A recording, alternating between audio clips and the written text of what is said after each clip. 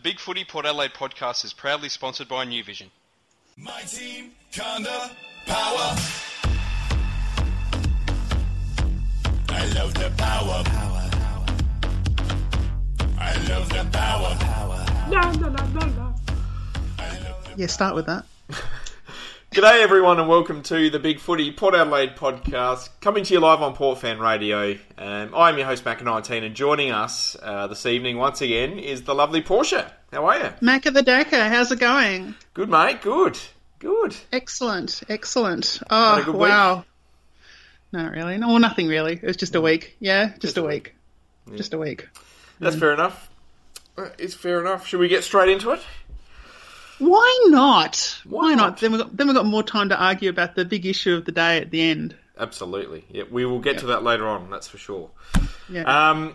I guess first things first, we debated the last couple of weeks about whether there would be any more delistings, and there actually has been. Port has made another delisting, which I guess was sort of equal parts expected, but a little bit out of the blue as well. Paul Stewart makes way after 10 years and 101 games at Port Adelaide. He was obviously a great clubman, very courageous, and someone who played basically every single position in the team at some point during his journey. Portia, does it make sense to drop Paul Stewart? Well, yes. Clearly, yes, it does. Good on him. He's got his 100 up. He's got his 10 years up, so he's a life member. Everyone thinks he's a good bloke, which is great. Yep. He's had, for a footballer at any other club, I'd think good on you, mate. At Port, I'm kind of disappointed that he only played an average of 10 games a year for 10 years. Yeah, especially with pick 23. I guess he may have under contributed, but that might be a little bit harsh as well. I guess if you look at the sort of 5 or 6 players that went after him, there's not really much there either. So it's not like we missed out on anybody straight away in the picks after Paul Stewart. But, he's had a pretty good career, and 10 years he's had a couple of really good seasons at Port Adelaide. And look, he's played full forward, centre-half forward, forward flank, wing, midfield, centre-half back, full back, back pocket, back flank. He's literally done everything except for ruck. Yep, he has. I'm not sure how much of that is versatility or that he's a good bloke and he's been given shots in the side, but there you go. I'm gonna try and be nice, so I'm gonna not say much. So what was your favourite Paul Stewart? Which version of Paul Stewart do you like the best? Probably the Primus one. Primus one? He actually, the Primus one. Oh, look, I don't know. I didn't really like any. So the third tall up really forward, Stewie. Well, I don't know. He at least at the time seemed to be filling a role that we needed to fill at that time. Yeah. He certainly had a really good year in 2012 playing that role. For me, I guess my favourite was probably half-back flank Stewie. I really did like him through, I think it was sort of 09 and 10, coming off the back flank. I thought he provided some good run. It was always a pretty good kick of the footy. Put his body on the line, and then we tried to turn him into a midfielder, which failed. Then we moved him up forward, and that worked for a year. And then he's gone back down back after that. Yeah, I mean, he's a player that he played every position, but it's because it's sort of like what could happen to Aaron Young, realistically, because we just couldn't find one that was the right fit. And he kept turning up and being fit at the start of pre-season and all those things that you need to do, and. During, I suppose, a reasonably dark period in Port Adelaide history, he's managed to play 100 games. Good on him. Yep. Good on him. Absolutely. Right, so it is our final batch of player reviews for the season. Thank God for that. I know. It's been a long one. I'm really tired of doing them. I know. I just want to talk about bloody juniors, new players. Bring them on. Yeah. This one's titled The Down and Out. So the first player that we're going to talk about is Ali Paddy Carlisle, who I guess we've spoken about a fair bit this year. He's 29 years old. It was his 11th year at Port Adelaide. Played just the 2 games before retiring at the end of the season. How much are we going to miss Bobby? Well, I don't know. If Logan Austin continues his current form line, we probably won't. Yep. If he has a bit of a dip in his second year of proper AFL football, which is extremely feasible, he might do, then a lot. Yeah.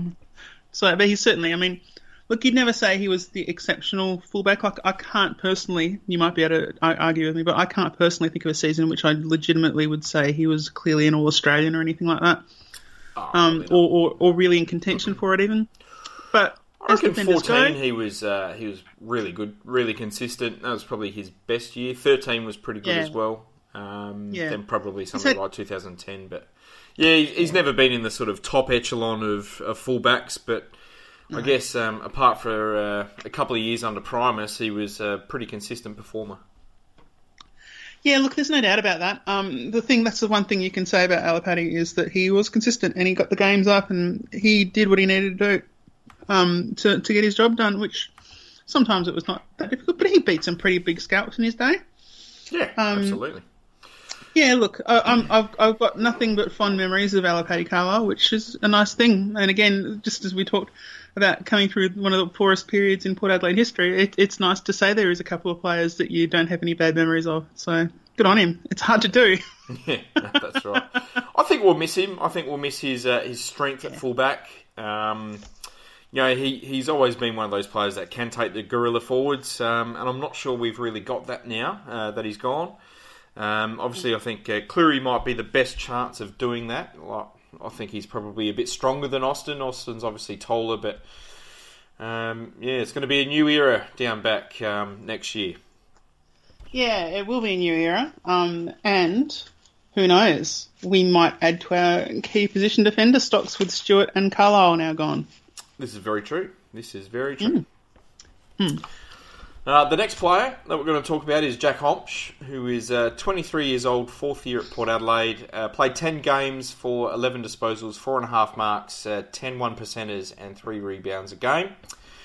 Missed the second half of the year through injury, but how did you see his first half form? Yeah, look, he was pretty good. I don't know. Hompsch, I think, since he started getting regular AFL football, he's been pretty consistent, you know. As the third backman, I mean, I'm looking forward to getting him back next year, yeah?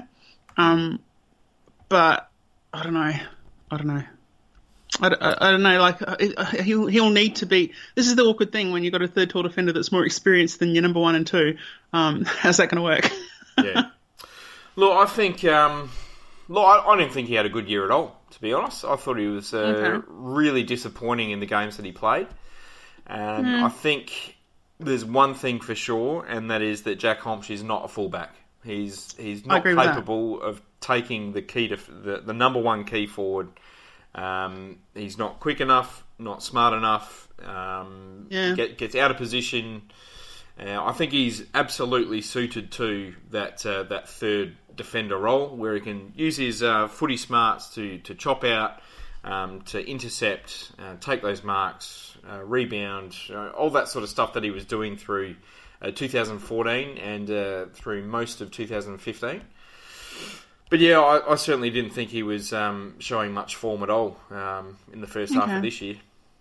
Well, I mean, I think that you don't like to say it, but it is just a fact of lists sometimes. I haven't said list management, I just said list management.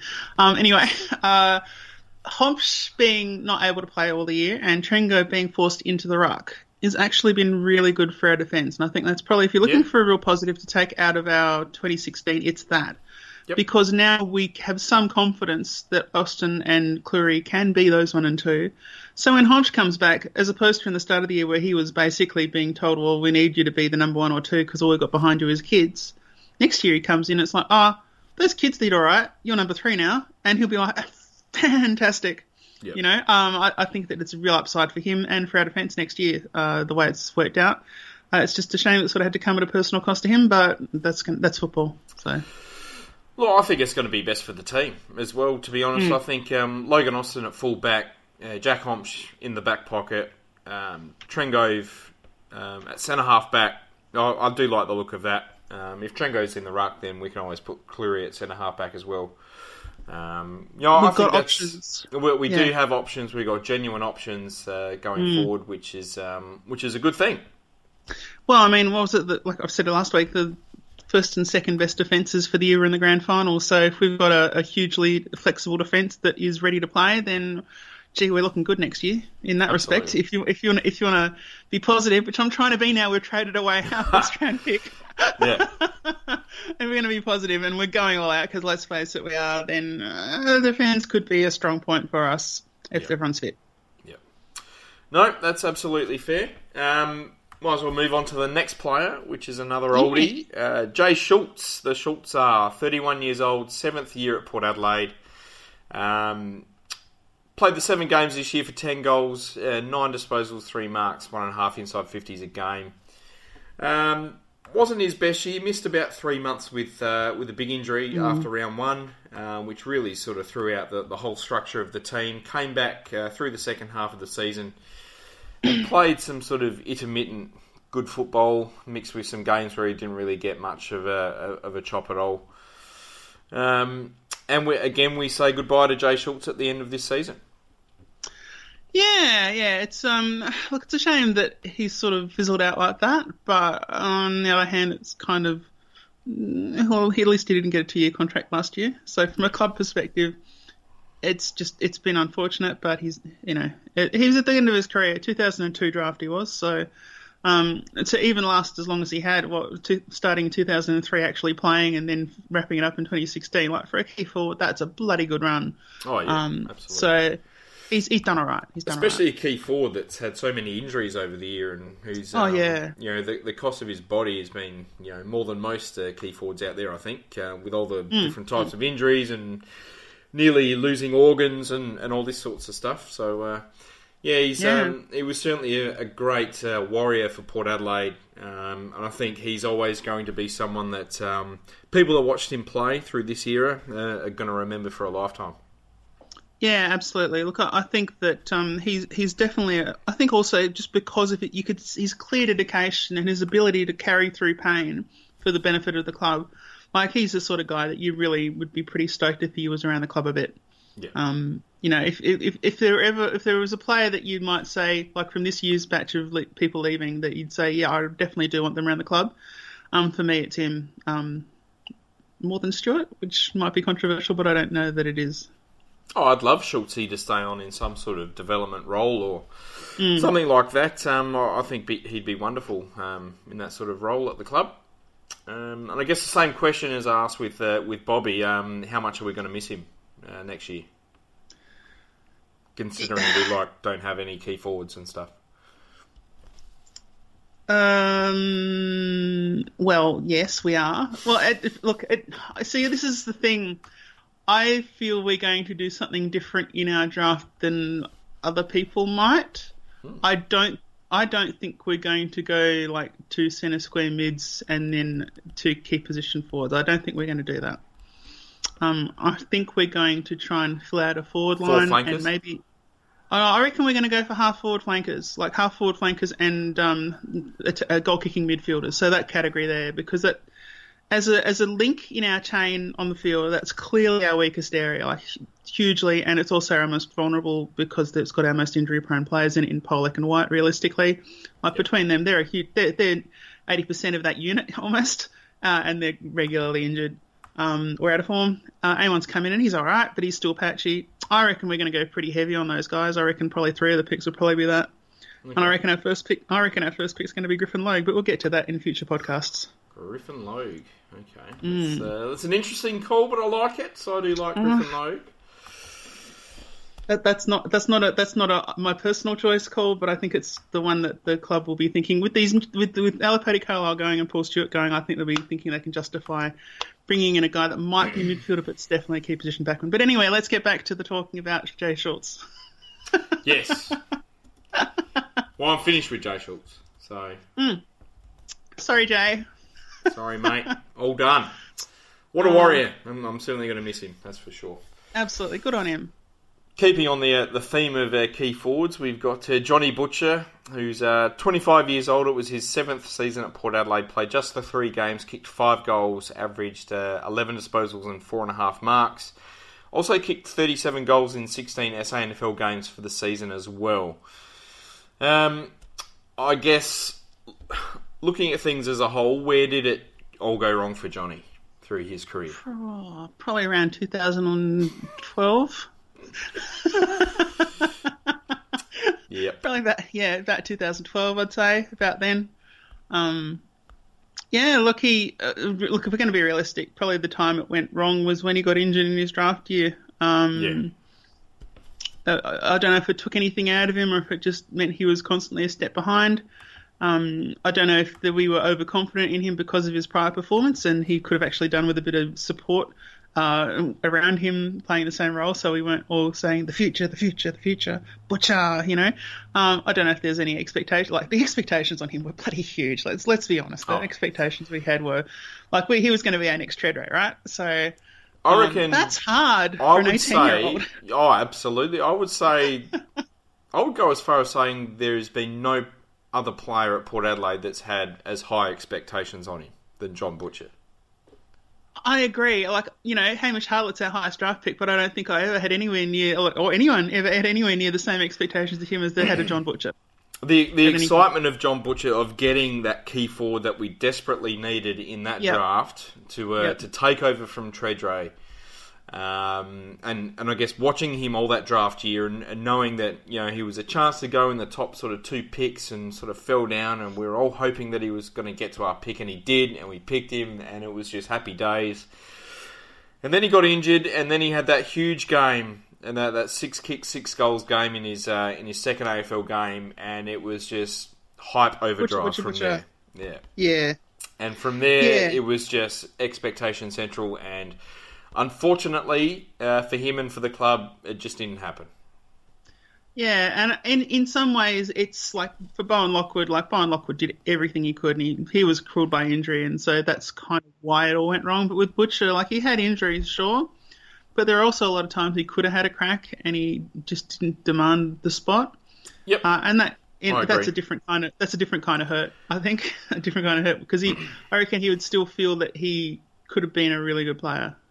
Yeah, I don't know if the toll that his body took in terms of his hip injuries and all that sort of stuff, that it just got on his mind a bit too much, and he just wasn't able to build his body up and get that core strength and develop as we all thought he would. But look, he had some really good games and gave us some really good memories as well, I guess, and you know, it just didn't happen for him. And look, he always played some pretty good games at SANFL level, but could never really put some consistent form together until this year. He actually did this year, played some excellent games at SANFL level, and still didn't really get a look in, despite the fact that we were running half a forward line for half the year as well. So I'm happy that he got to finish with such a big game against Brisbane in his second last game. And yeah, that's about it. Yeah, I mean, as far as the Butcher form, if you're a 25-year-old getting AFL training for your 7th year in a row and you're dominating the SANFL, that's a baseline. I just wanted to dispute that little fact there. He had good SANFL form, but it was not an indicator that he was going to be amazing. It just meant that he was in theoretically his career peak and he was playing well in the SANFL. Yeah. Yep. All right, moving on. And the next player is Tom Jonas, who's 25 years old, 6th season at Port Adelaide, played 9 games for 12 disposals, 3.5 marks, 8 1-percenters, and 2.5 rebounds. How did you see his year? Can I ask first, that contract extension of Adding getting 3 years, was that official? Has that actually happened? I'm not even sure if it's actually happened, to be honest. I'm not sure. I don't think I've actually seen anything official from the club about that. No, it was just Rucci, I hope. It might still happen, but I don't think I've actually seen anything anywhere that it actually did happen. Might be a secret one. Look, I think his season obviously was very indifferent, and he got suspended. What a shock! And he didn't do much. And we talk about Alapati Carlisle with him having injury knock him out, and with Hobbs having injury knock him out, and how that made the team better. Jonas made the team better just by not being in it. He's been in terrible form this year. I don't like him at all. I'm going to disagree again with that. And I'm going to actually say that I thought Tom Jonas, pre-suspension, was probably having his best year since 2014. I thought he had actually improved. He was consistent. He was beating his opponent. Wasn't doing a single thing with the ball. But he was actually defensively a hell of a lot better than he was last year.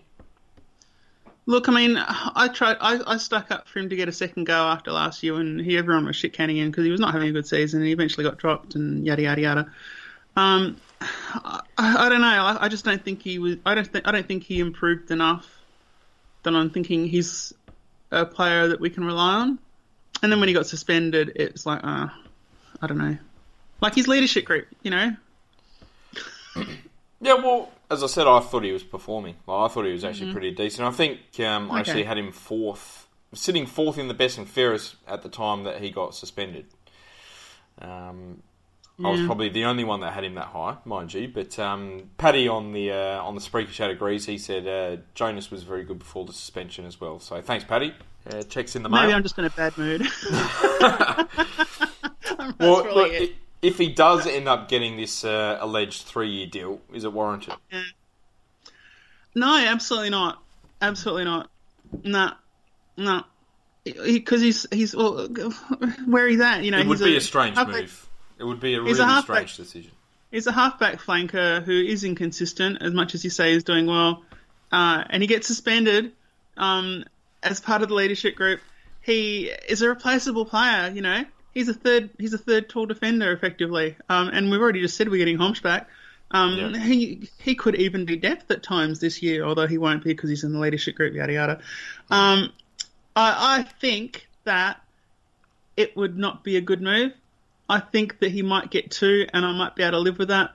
But I'd actually be pretty... If he had 1 clear contract and then 1 based on performance, which might include things like not getting suspended for 3 or 4 weeks, I might be okay with that one. That would probably be what I'd be going for. Oh, look, in a perfect world, I would offer him 1 year with a trigger for a second year. That's what I would do. I think that would be fair, but no one's going to offer that. I think if he gets a flat 2-year deal, I think that would be good. 3 years is certainly pushing it because look, too much. He even though I thought he was pretty good this year, he is teetering on the edge of oblivion. I think he's a slow, too short key defender, and even though he's more than capable of doing other roles, as he's shown before, he hasn't really done many of those roles in recent times. And look, I can certainly see him being a player that has a poor year in the first year of a 3-year deal, and then we're stuck with him for another 2 years.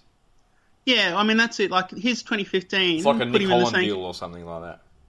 His 2015 put him in the exact same category as a Hamish Hartlett, who has down years, yeah? You know, up until then, Jonas had been reasonably consistent, but as soon as he had that down year for no really apparent reason, then that puts him in the we can't trust you with long contracts category, yeah? Yeah. Because it's not like he had huge injuries.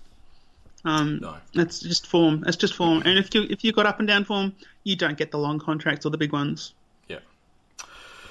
Well, I agree with that. Final player for the season that we're going to talk about. Matty White. Yeah. The forgotten man, 29 years old, 3rd year at Port Adelaide, played 1 game, got 2 touches, got injured in the first quarter of round 1, and that was his year, basically. Also played 4 games late in the year in the SANFL, kicked 2 goals. How much did we miss Matty White this year? So much, but it's really hard to convince people of that because it's been so long since we've seen him playing well. He's hugely important to our side just because he fills that role that we are weak in, like I already mentioned. He is a great link man going forward of centre, in my view. Like, that's the peak thing for me. It's, as soon as he's forward of centre, like, he's a good component of that, or even coming maybe from halfback towards the half forward. He's got good disposal, he's got good pace, he's got good instincts. And we didn't get to see any of it this year at a time when we really needed to. And Pollock didn't step up, and Amon, he had a crack, and Impey did all right, but he only really came good later, and you're surely still a little bit inconsistent. It's a huge weakness in our side. If he comes back and he's in good form, then he'll be a welcome inclusion, but I honestly do think that we'll be drafting for his position, and if he has a slow recovery, then that might be his last year, next year, I think. Yeah. He did get a contract. I think he's super important for Port Adelaide, and we did certainly miss his run and carry and goal-kicking ability this year. He's got a very good win-loss record since crossing to Port. I think it's something like 27 wins, 14 losses. When he plays, we win more often than not. It's a real shame that he went out so early and then just couldn't get fit again for the rest of the year. And what contract did he sign earlier this year? Was it a 2-year deal or was it a 1-year deal? I have no idea. I hope it was not a 2-year deal.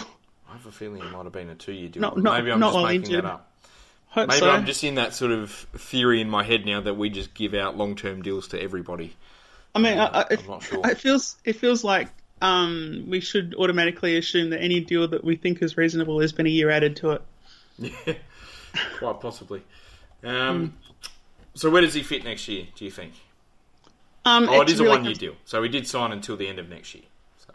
Okay, well, yeah, then this next year's crunch year, and he doesn't get an extension until he plays basically around 22, in my view. Like, he's an end of year, okay, how's he going? Because of his injury record with us, it doesn't matter what he did in Richmond, he's got a huge injury record with us. He's an underhyped player coming towards the end of his career. If he has lost a bit of that speed, he could have lost his entire game all in one go. So for sure. he's got to work really hard on recovery. He's got to perform as much as he can. He's got to be consistent. He's got to keep his head, and he's got to produce for us. Because if he doesn't produce for us, then next year will definitely, in my view, definitely would and should be his last year. Oh, for sure. If he plays less than 10 games, then he's not getting another contract. I'd say even go as far as saying if he plays less than 15 games, he's probably not getting another contract next year. Like, he needs to deliver next year. He needs to stay fit. If he doesn't, his spot on the list is absolutely in jeopardy. It probably depends which 15. Like, if 2 of them are finals, then he might be okay. Yeah. Yes. Yeah. Well, that's it. That's the player reviews over for 2016. Yeah. God for that. Let's brush it aside and concentrate on next year now. So, exciting. On to some questions. And look, we've got some great ones. And look, the question of the day has to come from Mr. Speaker. And it is, has there ever been a good reason to put a schnitzel on top of chips? Now, I was very vocal on this on the thread, so in theory I don't need to be again now, but I'm going to be. Absolutely never, ever, ever should a schnitzel be served on top of chips. Because, first of all, plate might be cold. Second thing, chips, they're not that dense. They lose heat quickly. They don't retain it. They're not baked potatoes. They're flimsy chips. You try and cut through your schnitzel and you're crushing the chips. You get the weird little mushy effect. Then if it's like a chicken palmy or something, it might even be dripping on the chips. Then all you got is basically mash with a bit of fried stuff in it. Absolutely moronic. Absolutely moronic to serve like that. Any place that does, never go there again because they don't get it. That's a cardinal sin. And I'm someone that hasn't had a chicken schnitzel for 7 years. I'm more a fan of schnitty on chips than chips on schnitty, to be honest. And you say that they lose their heat, but putting the schnitzel on top of the chips would actually retain the heat in the chips. No, it just makes them soggy. No, it doesn't make them soggy. That depends. Okay, let me put it this way. The sogginess of the chip depends on how the chip is cooked, not whether there's a schnitzel hanging on top of it or not. Well, it depends on how drippy the schnitzel is as well. But first of all, if the chips are on top, they're still going to get ambient heat from the schnitzel if you do decide to put them on top. Well, I prefer them a little bit on the side. So if you want to serve them that way, and then you can part, like the Red Sea, the chips on top of the schnitzel and carve a way for Moses and his people to get through. And that's really the best way to go apart from a bit of chips on the side with a warm plate. That's what you want. Chips on the side, yeah. Ultimately, you want a larger plate, schnitty there, chips on the side, piss off the salad, and put whatever... Yeah, if you're having gravy with it, have it in a little gravy jug next to it. That's how it's got to be done. And it's got to be a proper warm plate, like, a little bit hot to the touch. Oh, yeah, absolutely. Anyone that's... Well, I'm not even sure if pubs warm up their plates more often than not, to be honest. But that's the problem. I don't think they actually do, and that is an actual problem. That is a big problem. But yeah, schnitty wars, hey? So what, if you were to have a schnitzel, what type would it be? Chicken. It'd be. Chicken? I'm all about the chicken and schnitty. Toppings? I like a basic palm, basically. Although I like it if there's got a bit of ham on it as well. Like that's my weird combo. Like, not weird, but I'm a bit of a heathen there. I like that little bit, just a little sliver of ham on top, and then the sauce, and then the cheese, and it's got to be nice and wet and drippy. And yeah. If you're going to indulge, like just go nuts. Like it's the same as if you have a gyros / suva, and you've got to have lots of garlic sauce, right? So if you're going to have a schnitzel, you shouldn't eat it. But if you're going to do it, might as well do it right. So, yeah. It's the ultimate comfort food and all that sort of stuff. Absolutely, yeah. Mr. Speaker has also asked the question, is it humanly possible to not like the taste of garlic? I don't think so. I think that the people that say they don't like garlic are lying because they want to seem different. And I think they're more worried about garlic breath as opposed to anything else. I think everybody likes garlic, but there's a small portion of people that go, yeah, but I don't want to have the garlic breath after, so I'm just going to say that I don't like garlic. I kind of feel like if you're people that you should not converse with. Yeah, I was going to say, like, I kind of feel like if you're someone that thinks that garlic breath is going to be the difference between people talking to you or not, then you've probably got other things to work on. Realistically, like, maybe you have more interesting stories or don't talk about your cat all the time or something like that. I don't think the garlic breath is going to be high on that list if you're that person. For sure. Dylan on the Spreaker chat has said garlic lies are the worst kind of lies. And Dylan speaks the Absolutely. truth. As usual. It's true. It's true. Very true. Power Girl has asked who else will get shown the door before the season starts? I think it's going to be... I don't know. I'm going to say no one. I don't think anyone else will. I don't think they will because of our concern for player welfare, which I say a little bit cynically, but because I feel like our concern about club welfare hasn't been really worried about too much this year. Realistically, what we should be doing is at the end of the draft we should say, okay, well, it looks like we did draft a halfback flanker, so let's piss one off. Yeah? But the reality is that when you're talking about the sort of players that we'll be listing who are probably on a bit of a packet, then suddenly they're in a position where, they go into the pre-season draft or as a DFA. But post-draft, every club's filled their salary cap for next year pretty much, so they probably just end up not playing. Like, I don't reckon, players listed at the last minute, I don't think they get a shot at AFL level anymore. They used to, like, 5, 6, 7, 8 years ago, but now they don't. Those late listees, they're gone pretty much every time. I can't think of an exception. As in, like, players drop now or a little bit later on? Players dropped after the national draft. God, how often does that happen, though? Exactly, that's what I mean. The only player that I can remember that actually happening to is Jeremy Clayton, I reckon. Yeah. Oh, look, it's really rare, but realistically, clubs should probably consider doing it more, particularly clubs that do best available recruiting, because they don't know what player types are going to come out of it with. So. And you are actually allowed to do it. Like, you are actually allowed to delist after the national draft. Yeah, that's what I mean about the player welfare thing. Like, it's just that the only reason we don't do it, like, if we were a ruthless club, the would totally AFLPA would crack the shits these days. Well, then maybe they get rid of the pre-season draft and that'd help us, so that'd be good too. Yeah. True. I don't think we're going to drop anyone else. I think this is it. I think we've dropped Stewart to make way for Cracker on the senior list, which I'm not a fan of, but looks like that's going to happen. So. I don't know. I'm at the point where I would just rather take that later pick into the draft. Really? Yeah, I'm with you 100%. I'd rather delist Nathan Cracker and take that pick in the draft. Absolutely. Do it. But they're not going to. So bad luck. Shame. Okay. Well, I mean, I don't necessarily mean delist. I don't necessarily think delist Nathan Cracker, considering he would be effectively, like you described, I think for someone else, he'd effectively be our fourth rookie pick. And we're not likely to do better with a fourth rookie pick. But, I mean, I certainly wouldn't be elevating him if it meant we could get basically what is an effective pick one in the rookie draft by drafting a young guy before they all go, Very true. Sleazy has asked the question, do you think the Hawks are making salary cap room to make a play for Fife? I don't know. I don't know. I'm confused by the Hawks now because I don't think they've cleared much salary cap room at all. To be honest, like O'Meara is apparently getting $700,000. Like Mitchell would be on at least 500. Vickery was offered 400 or something. I don't think they've cleared much cap space at all. I think with O'Meara, I suspect because he's a draft, he would have been a draftee when he signed that contract or close to it, like a new player. He was probably pretty heavily front loaded, so it might be there's not actually a huge amount of salary attached to him now that he's at Hawthorn, which might be part of why Gold Coast was such sticking out so much to get precisely what they wanted in way of trade. I'm not convinced that they've offered him $700,000. Like that's his contract. Oh really? Have they actually? Oh okay. $700,000 a year is his average contract. In that case, I don't know. I mean, I guess Lewis might have been on a lot. And Lewis and Mitchell would have been on a lot, but they've replaced them with players that are also on a lot. So, yeah, I don't know. It's interesting. I think. I mean, I guess now we have to say that rather than. But if they would, I don't know.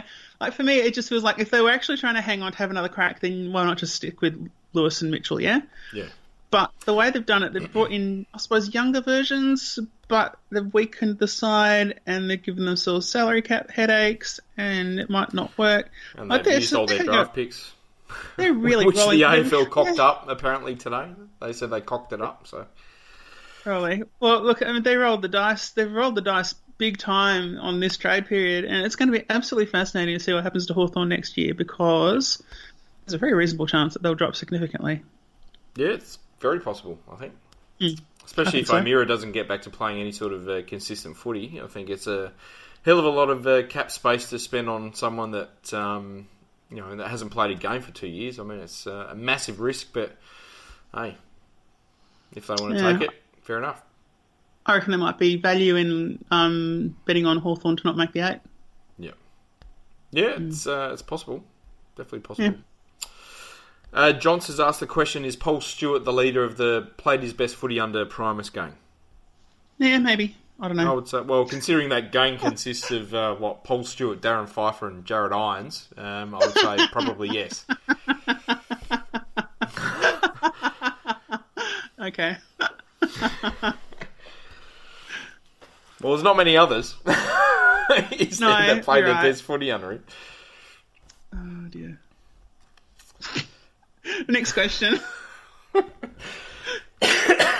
Total Power has asked the question, what are your thoughts on our key position forward situation, and how can we provide relief to Charlie so that he doesn't have to battle against 3 opponents all the time? I don't think he gets this comes back to what I was just saying earlier. I don't think he's going to get key position forward support in this draft. I think if he's lucky, he might get leading forward support, which is different. Like, I don't think he'll get a genuine key position target. I think he might get a pacey guy that can be a bit of a lead up, and he'll get Monfries back, so that'll help him. But what I do think he should be hopefully looking forward to is an improvement in delivery and system of delivery, which I think is going to do more for him than just having more tall bodies in the forward line. He needs, the only way he's going to get separation is if there are other legitimate targets, no matter who they are, and also if the delivery comes to him in a way that he can actually deal with it. So I think that's going to impact his game more than drafting another key forward. Yeah. I think our key position forward stocks are dire, to be honest. Oh, yeah, We've got a 50-50 Dixon. We've got an old Westhoff and an injured Howard. And look, to be honest, I'm expecting Ryder to play a lot of footy up forward next year, to be honest. In fact, I'm going to say that I reckon my line for Matty Lobey is going to be 17.5 games, and I reckon he's going to go over it.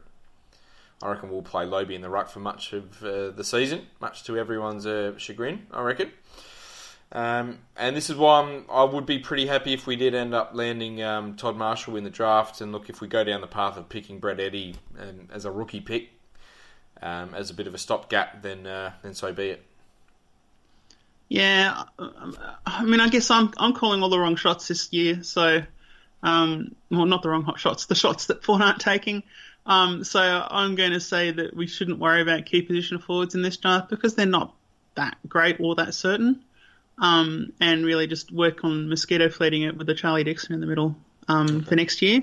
Yep. And then addressing that progressively over consecutive seasons. I don't think at the point where we want to compete, we want to compete, and we're trying to get Ken Hinckley his job extended, right? We're trying to get a final series so that the club members don't revolt. So that's what we're aiming for. Just bringing in, an 18-year-old key forward, I don't know if that's going to help anything. And bringing in Brett Eddy, maybe, probably not. I don't know that it's really a huge. I don't know that there's. I don't think it's the way that we can get the best result for next year. I think we will get the best results for next year by doing pretty much what we did this year, because we already know how to do it, and that's play a bunch of small guys around Charlie Dixon. He'll bring the ball to ground, and hopefully we'll have some more informed small guys and more small guys that are fit, and also maybe a couple more of those guys on the list that can be pacey or lead up forwards. Yeah.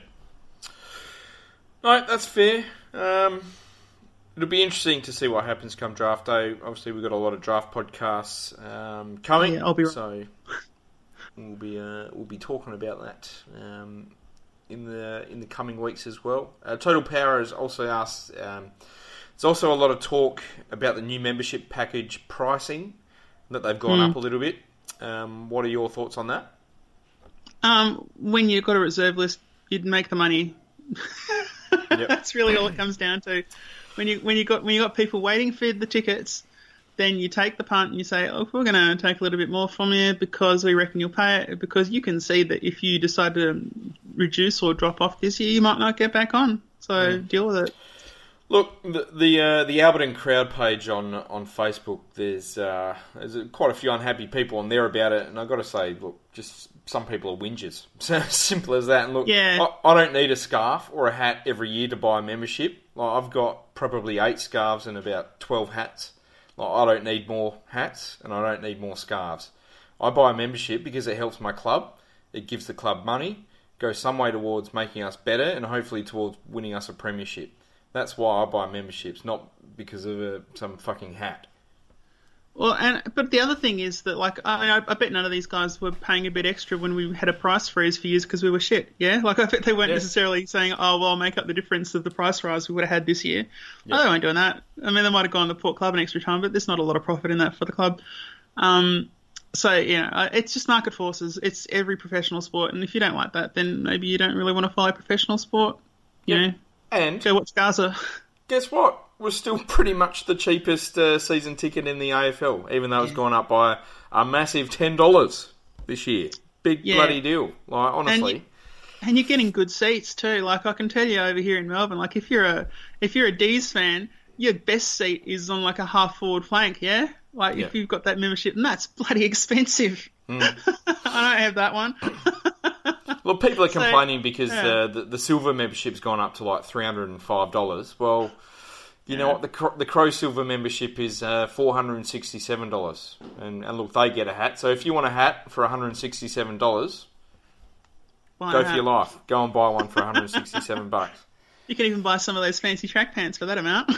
Sometimes I think people just need to take a bit of a step back, have a look across the whole AFL of what everybody's paying, and realise, you know what? We've actually got it pretty bloody good as Port fans. Yeah, definitely. Look, certainly it's upgraded enormously from Footy Park. Absolutely. Jimmy Beercans has asked the question, do we need more than one mature age rookie lister? I'm not... Well, for me, okay, this is where differing, Mako, this is where we're disagreeing. I'm happy with keeping Cracker on as our senior rookie list player. And then I want Ruckman. I want Ruckman and maybe a key 40 type as our rookies. So, yeah, I just want one. I don't want a Brett Eadie on our rookie list. I've given up on that. Yeah. I'm not... How many rookie picks are we actually going to have this year? Well, I reckon all 4, yeah. Because I still reckon we're going to get rid of the couple of the ones we got. So. Well, surely that would have been done by now. Surely. Like, if we're going to get rid of bloody Cameron Hewitt and Dan Houston, surely that's something that you announce, like, on the first day that you can delist people. Well, I mean, the difference between, again, we're talking about delisting post-national draft, I guess, but the difference between that, delisting like a Paul Stewart post-national draft and delisting a rookie post-national draft is that post-national draft, like, their salary wouldn't change if another club wants them.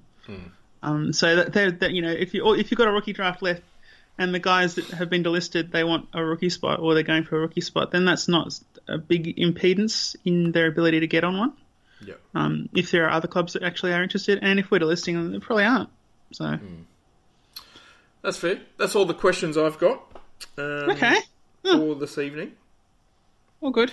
So a bit of a shorter one tonight, but that's all right. Yeah. Well, look, I mean, I think it's a bit of a shorter one because we were planning for Rick to be here, and, you know, with Rick here, we would have gone for another half hour for sure. Oh, absolutely. Yep. talking about his underpants or something, that'd be great. Oh, yeah, okay. So, what's up next in Port Fan Radio World? We've got what's up next in Port Fan Radio World? Well, next we'll have to discuss this. The date. The date I've got is next Monday, but I'm not actually going to be able to do it next Monday, so it might be next Tuesday. Right. Tuesday the 1st, we will be doing the first batch of Vic Country players. Yeah. We're not doing one this Thursday. No. Okay. Apparently not. We can do it this Thursday if you want.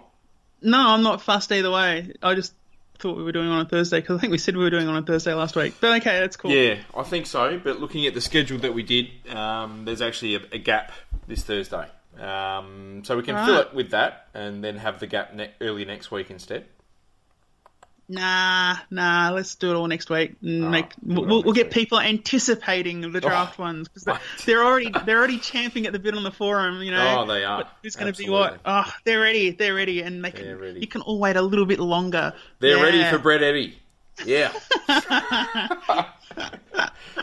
But yes, we'll be doing the first batch of Vic Country draftees next Tuesday. Cool. So make sure you tune in for that. Yeah, good. There's certainly some interesting players in that group. We'll be talking about Will Brodie, Josh Battle, Cedric Cox, Alex Witherden, who are some names that have been bandied about for Port's picks. So definitely, it should be interesting. I agree. It's going to be thrilling. It will be thrilling. It's going to be a cavalcade of amazing speculation that is not really all that well based compared to what recruiters do, but we'll have a go. That's it, absolutely. And on that note, I guess we say Khan the Pair. Khan the Palmy. Oh, sorry, Khan the Pair. Khan the Palmy. Khan the Palmy. You said Palmy! Yes! Yeah. And Mackie, you should know by now that I'm an antagonist. You are. Absolutely. Gathered though by Broadbent through the middle of the ground. Now a long kick down in the Paul Stewart direction. He marks and plays on. He keeps his footing. Got away from Ferrito to put